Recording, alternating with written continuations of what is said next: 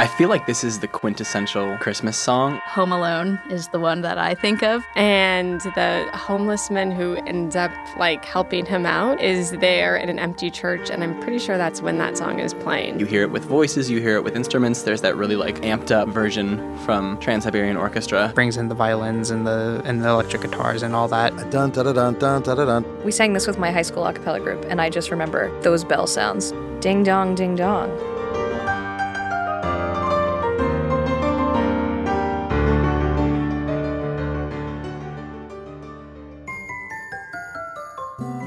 Welcome back to Hark. I'm Maggie Van Dorn, your host and caroling enthusiast, who despite having no real musical ear or training, is delighted to bring Hark into its second season. Hark is a podcast about the meaning and the making of our favorite Christmas carols. Over the 4 weeks of Advent, we unwrap one song at a time. We look at the musical development of these jingles, along with the cultural and religious messages baked into their lyrics. If you're new to Hark, welcome. We are so happy to have you. You might consider checking out the 5 episodes we made last year, including our first, The History of Christmas Carols, which is an excellent primer for what's to come. That said, Hark is what we call evergreen. It's unencumbered by time or trends and 24-hour news cycles. It's where we step into the classics and relish the eternally relevant. And this episode is no exception. We're looking at a Christmas carol that was a hit from the very beginning. One that in the Advent spirit of anticipation both haunts and excites us. All of these elements converging to create this really, really powerful expression of wonderment and mystery and anticipation. The song was born in a period of devastating political warfare and cultural genocide, not unlike what we are witnessing today. And it's a bloody period. They're going after intellectuals, they're going after priests, kind of the people that uphold Ukrainian culture and language. We're talking, of course, about Carol of the Bells. The Ukrainian version of Shchedrik has absolutely nothing to do with Christmas or bells. That's right. Before it was Carol of the Bells, this iconic 4-note melody was Shchedrik, a Ukrainian folk song. The Ukrainian lyrics talk about a swallow, a bird that comes to a household and summons the master of the house out and tells him to look at his livestock, to look at the coming spring season, to look at his beautiful dark brown eyebrowed wife. This is Lydia Tomkiw, a journalist based in New York City. I'm second-generation American. Grew up in a Ukrainian household in California, grew up speaking Ukrainian, grew up playing the 65-string traditional bandura Ukrainian instrument. The bandura is like a lyre, and it's been played in wandering Ukrainian minstrel groups for centuries. And in Lydia's home, her family would play Shchedrik on the bandura. It wasn't until high school that she realized how the wider American culture had snatched her cherished Christmas carol from its Ukrainian roots. A friend of mine in high school was in choir, and he was saying, here's our list of what we're singing this Christmas season. And on the notes for Carol of the Bells, below the title, it said, based on the Ukrainian melody. And he's like, wait, you're Ukrainian? What's the backstory here? Well, as we've established, Shchedrik did not have a very Christmassy start. And that's because it belonged to a canon of Ukrainian folk music that predated Christian times. So you'd have these songs that people would sing welcoming the spring season, and they'd cover a lot of different topics: nature, birds, bears. There are hundreds of them. Shchedrik translates to the generous one, or simply bountiful, and was translated to English as the little swallow. The song comes from a genre of Ukrainian folk music known as Shchedrivka. These are songs written in celebration of a new year and anticipation of springtime. So, how did the song about the little swallow become a worldwide ding-dong sensation? With the help of one Ukrainian composer. And let me make sure I'm saying his name right. Leontovich? Leontovich. Ukrainian is difficult, as we've seen the last, since February with a lot of people pronouncing city names. After much practice, I can tell you that the composer was Mykola Leontovich. He was also a choral conductor and a teacher. But Lydia will tell you, he almost didn't become any of those things. He was actually born into a family of priests in 1877, a religious family in the Podillia region, which is southwestern Ukraine. And he actually went and completed his studies at a rather well-known theological seminary in Ukraine. But instead of entering the priesthood, he pursued a career in music. He had a fascinating musical career. He'd go to Kyiv, he was in Moscow, St. Petersburg, and he actually did write quite a bit of religious music, including notably the music for the first Ukrainian language liturgy that's then conducted in 1919. So Leontovich spends several years arranging music, and one of the new songs he arranges is Shchedryk.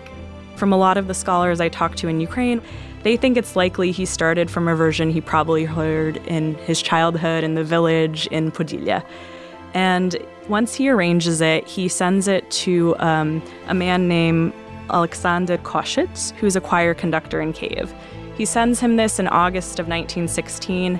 Several months later, Koshitz's choir in Kyiv performs it, and that's where the journey onto the world stage really starts. Leontovich is composing about 100 years ago, which, like today, is a tumultuous and bloody period in Ukrainian history. The modern Ukraine that we see on TV now all the time on maps, those borders, that emerges in 1991 with the collapse of the Soviet Union. But I think it's really important to underscore here, and Ukrainians, the identity existed well before 1991. We have the Romanov dynasty that falls in 1917.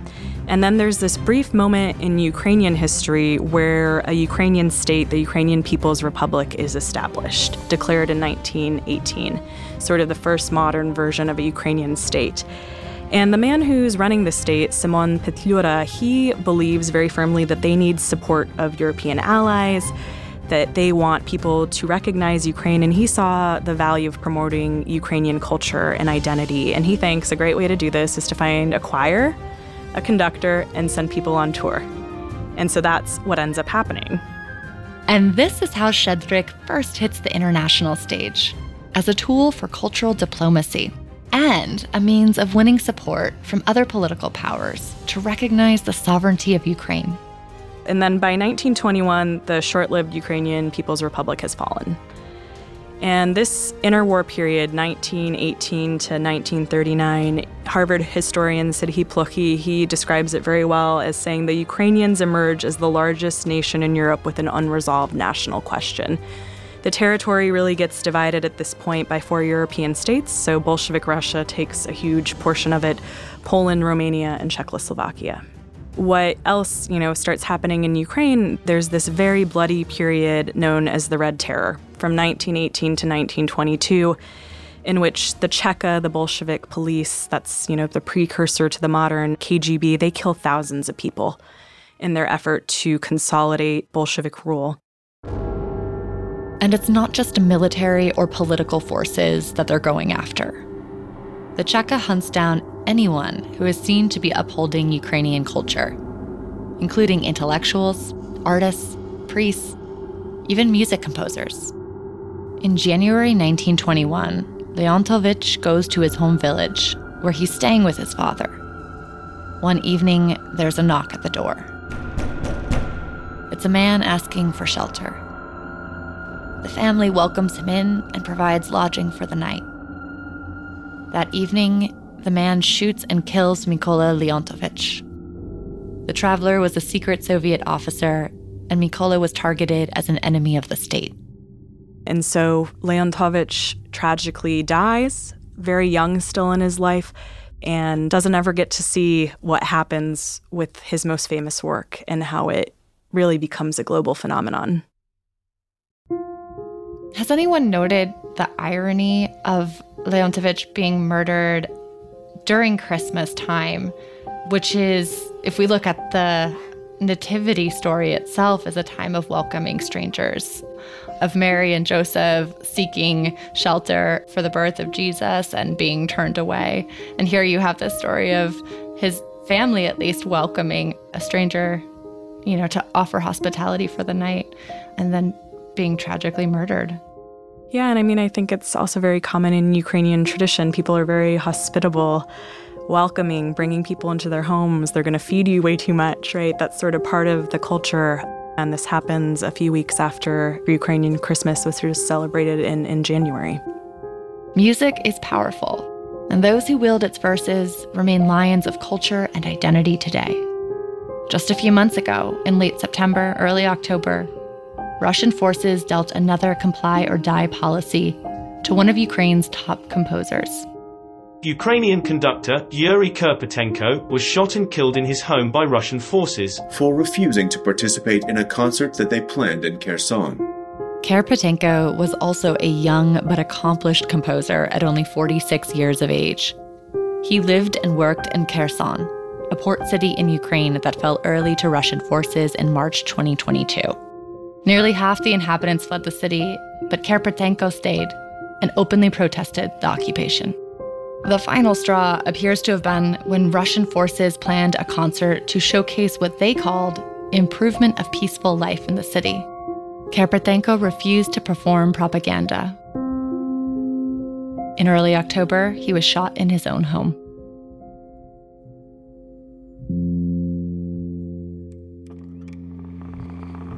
Rewinding 100 years. Despite efforts to silence Ukrainian culture, Leontovich's music played on with the Ukrainian Republic Kapella, the national choir of the newly independent Ukrainian People's Republic. They set off on a world tour, so they went across 10 countries in Europe for 3 years, then to North America, where they played 115 U.S. cities. There are great archival records I found of small universities in the American Midwest being really thankful that the choir came and performed for them. But perhaps the most legendary of those tour dates was the first stop on the Capella's North American tour, Carnegie Hall in New York City on October 5th, 1922.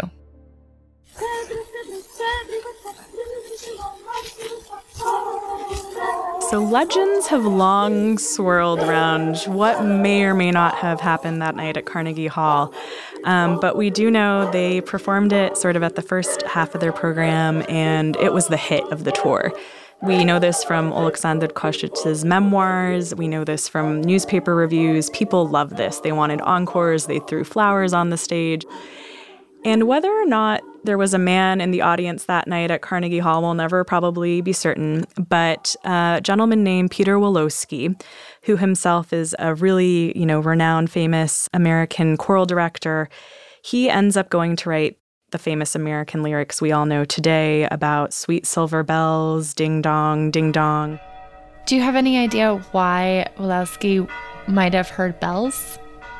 So I managed to track down Peter Wolosky's niece when I was starting to report this. She's sadly since passed away, but I reached her in 2017 by phone in Hawaii. And she told me growing up in their sort of corner of New Jersey with, Eastern European heritage, the church bells would ring at midnight for Christmas. Peter Wolosky was a classically trained choral director and a music administrator in New York City public schools. He was also born into an immigrant family. His family is from what's sort of northeastern Slovakia today, likely, spoke Rusin, which is kind of another language also found in Ukraine. Now, here's the historic moment when Shchedrik becomes Carol of the Bells. He needed to fill out a high school choir program. He needed a new piece.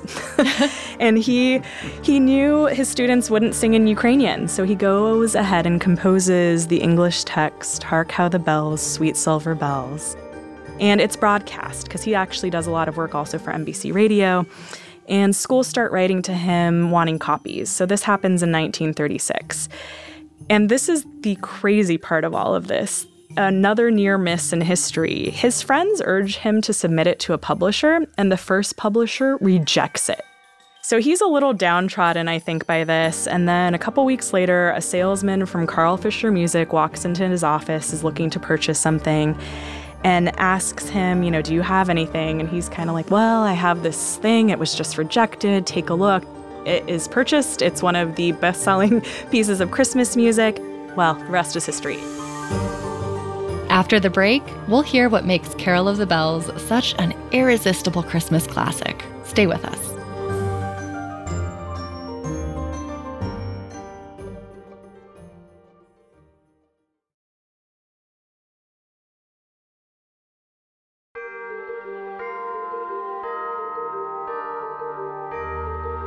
Welcome back.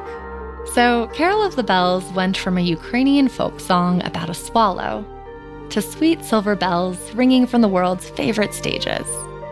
But what makes this carol so hypnotic, so suspenseful, and so emblematic of the Advent season? For me, Advent is all about waiting for something but not knowing what it is. It can be beautiful and terrifying. Colin Britt, everybody. I am a choir director and educator based in New Jersey. I am also a church musician and have been for the last 23 years. If you were with us last season, you're already familiar with Colin. If not, you're in for a real treat. And I'm so happy he's returned to explain what makes this carol so magical. With a song like this, because it's in minor and has all of these chromatic alterations and this sense of building towards a climax, I think it encapsulates what Advent is for us as people. It's that sense of building anticipation and excitement. Well, I can understand why this song is so haunting and it is such an earworm. Like once you hear it, you can't get it out of your head. So what is going on musically here that makes us all love Carol of the Bells? Yeah, I completely agree with you on that. I think one of the things that makes Carol of the Bells so accessible to audiences and makes it such an earworm is the use of repetition. That 4-note figure, hark how the bells, repeats through the entire song. In fact, I don't believe there's a single measure, except the very last measure, where that melody isn't heard in one of the voices. And so even if you don't know the rest of the song, you know, hark how the bells, sweet silver bells, all seem to say. You know how that goes. There's also, that melody is kind of reminiscent of the Dies Irae. What is the Dies Irae? The Dies Irae, which is a requiem chant, which comes around in the early part of the second millennium, like the 1200s, by monks. And it's this kind of doom and gloom prophetic chant about the coming of the Day of Judgment. In other words, versions of this melody have been circulating for centuries and were reminiscent of the sounds heard in Catholic services to remember the dead. But because it's melodically fairly contained, it outlines a descending minor third, which is also one of the easiest and most recognizable intervals musically to sing. It's one of the first things we sing as kids. Na, na, na, na, na. That's a descending minor third. And so this pattern outlines a minor third with the passing note in the middle of it.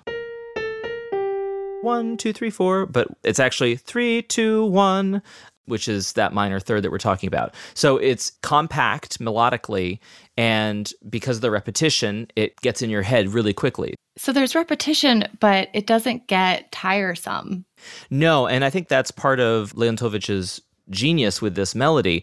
He layers in different voice parts. He adds complexity. He adds harmonic interest, and it builds to this climax, which is the gaily they ring while people sing songs of good cheer, Christmas is here. That ascending line and that sort of release, that buildup of tension and that arrival point gives it that sense of drama and shape that is really exciting. So we've talked about the use of repetition in the 4-note figure.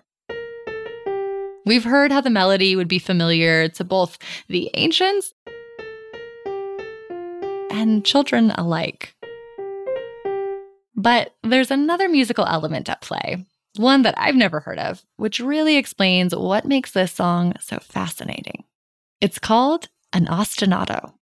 So an ostinato is a repeating rhythmic and melodic figure. It can be either melodic or rhythmic, but it's usually both. What's the difference between melodic and rhythmic? Right. So melody has pitch and it has differing pitch. So an ostinato, in this case, the melody, bum, bum, bum, bum, is the melodic part of it. And then the rhythm is this da, da, da, da, which is also rhythmically complex because it's 2 against 3.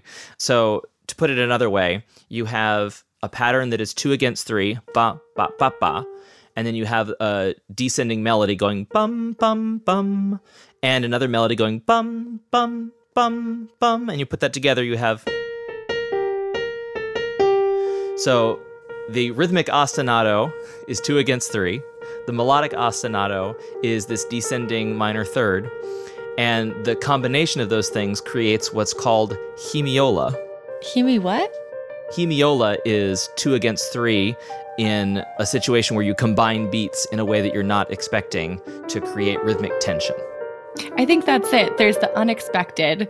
There is this tension that's created, and it's done with repetition.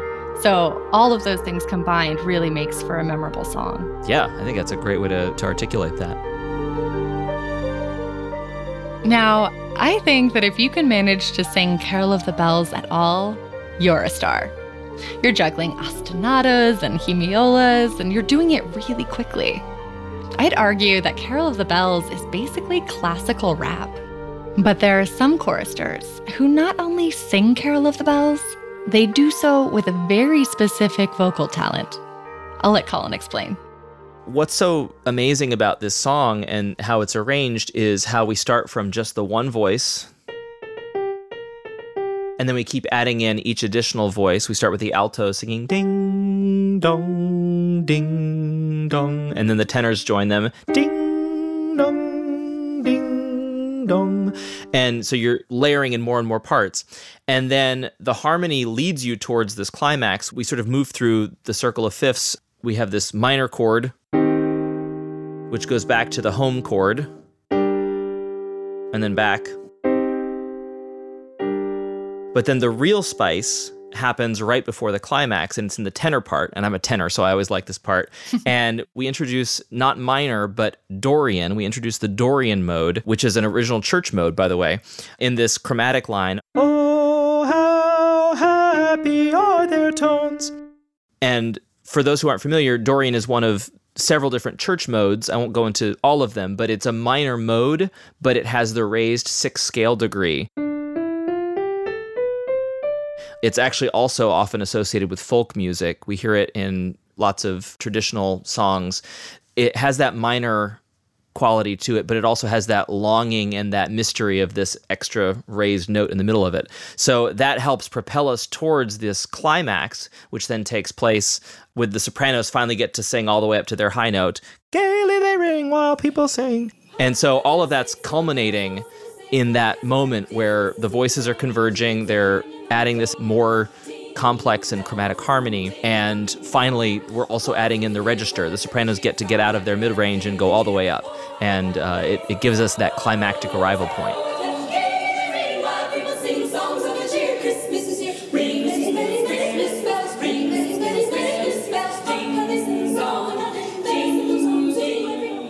From car commercials to shopping malls to Home Alone, Carol of the Bells rings through the Christmas season with an old familiarity and fresh excitement. Its compact 4-note melody repeats quickly. Hemiolas create rhythmic tension, and a range of voices cascade over one another until the final crescendo. It's as though every element of this song propels us forward with rapt anticipation. And that's certainly the kind of watchful attention that the season of Advent demands of us. Not for hurried shopping or cinematic suspense or commercial success, but for paying attention to what is happening in the world.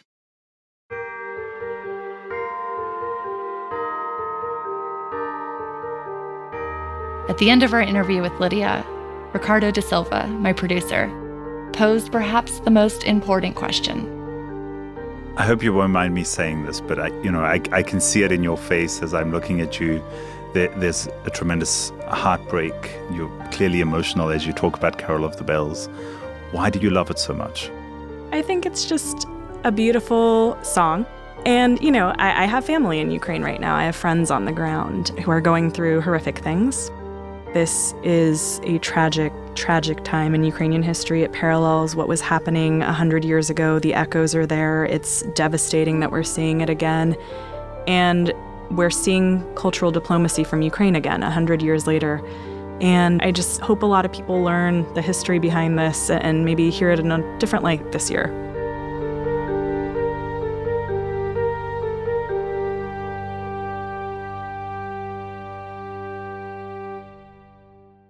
And now, to close this episode, we'll leave you with Carol of the Bells, performed live by a choir of men and boys during the Christmas in Harvard Square concerts at St. Paul's Church in Cambridge.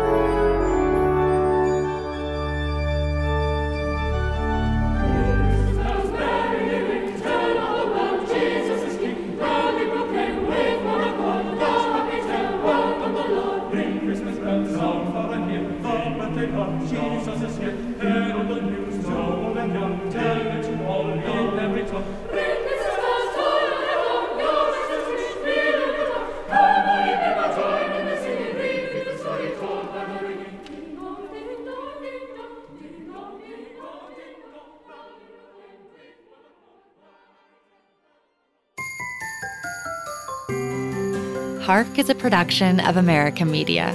This episode was written by me and produced by me and Ricardo da Silva. Sound engineering by Jim Bilodeau.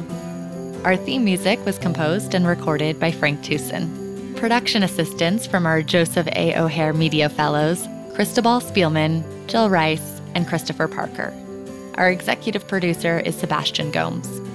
A big word of thanks to GIA Publications, Terry Roach of the Roaches, Tatiana Yarina, and James Kennerly, the Director of Music at St. Paul's Church and Choir School in Cambridge, Massachusetts, for providing much of the music on this episode.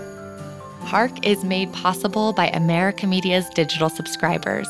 Our subscribers can access all of America's content, including an article written on Carol of the Bells by my colleague, Father Jim McDermott. It's easy to become a subscriber. Just go to americamagazine.org/subscribe. We'll put a link in the show notes. For America Media, I'm Maggie Van Dorn, wishing you a warm and hopeful Advent season. On the next episode of Hark, you cannot find this carol in any hymn book. We'll hear all about a Bohemian duke turned saint.